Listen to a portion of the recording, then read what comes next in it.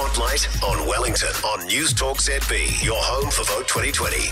Every morning at 7:40, we take a look at a Wellington electorate, the candidates vying for your vote and the issues they deem central to securing it. In Wellington Central, there's no shortage of choice this election with 11 candidates in the running. ACT Deputy Leader Brooke Van Velden is a newcomer and wants to help first home buyers. I represent the people of Wellington who can't afford homes and who are worried about the future. Van Velden says we also need to address the job market by raising incomes and safeguarding jobs. I also want to put in place a nationwide mental health and addiction agency so people who are vulnerable actually get seen to at their most vulnerable when they need it. Abe Gray from the Opportunities Party has house prices on his radar and how they can be brought down. With the capital gains tax, Jacinda's now apparently ruled it out for her entire prime ministership. So how are we going to slow down the house prices then? Maybe TOP can kind of bring that back on the table. Gray is also keen to make Wellington Central the most cannabis-friendly electorate in the country.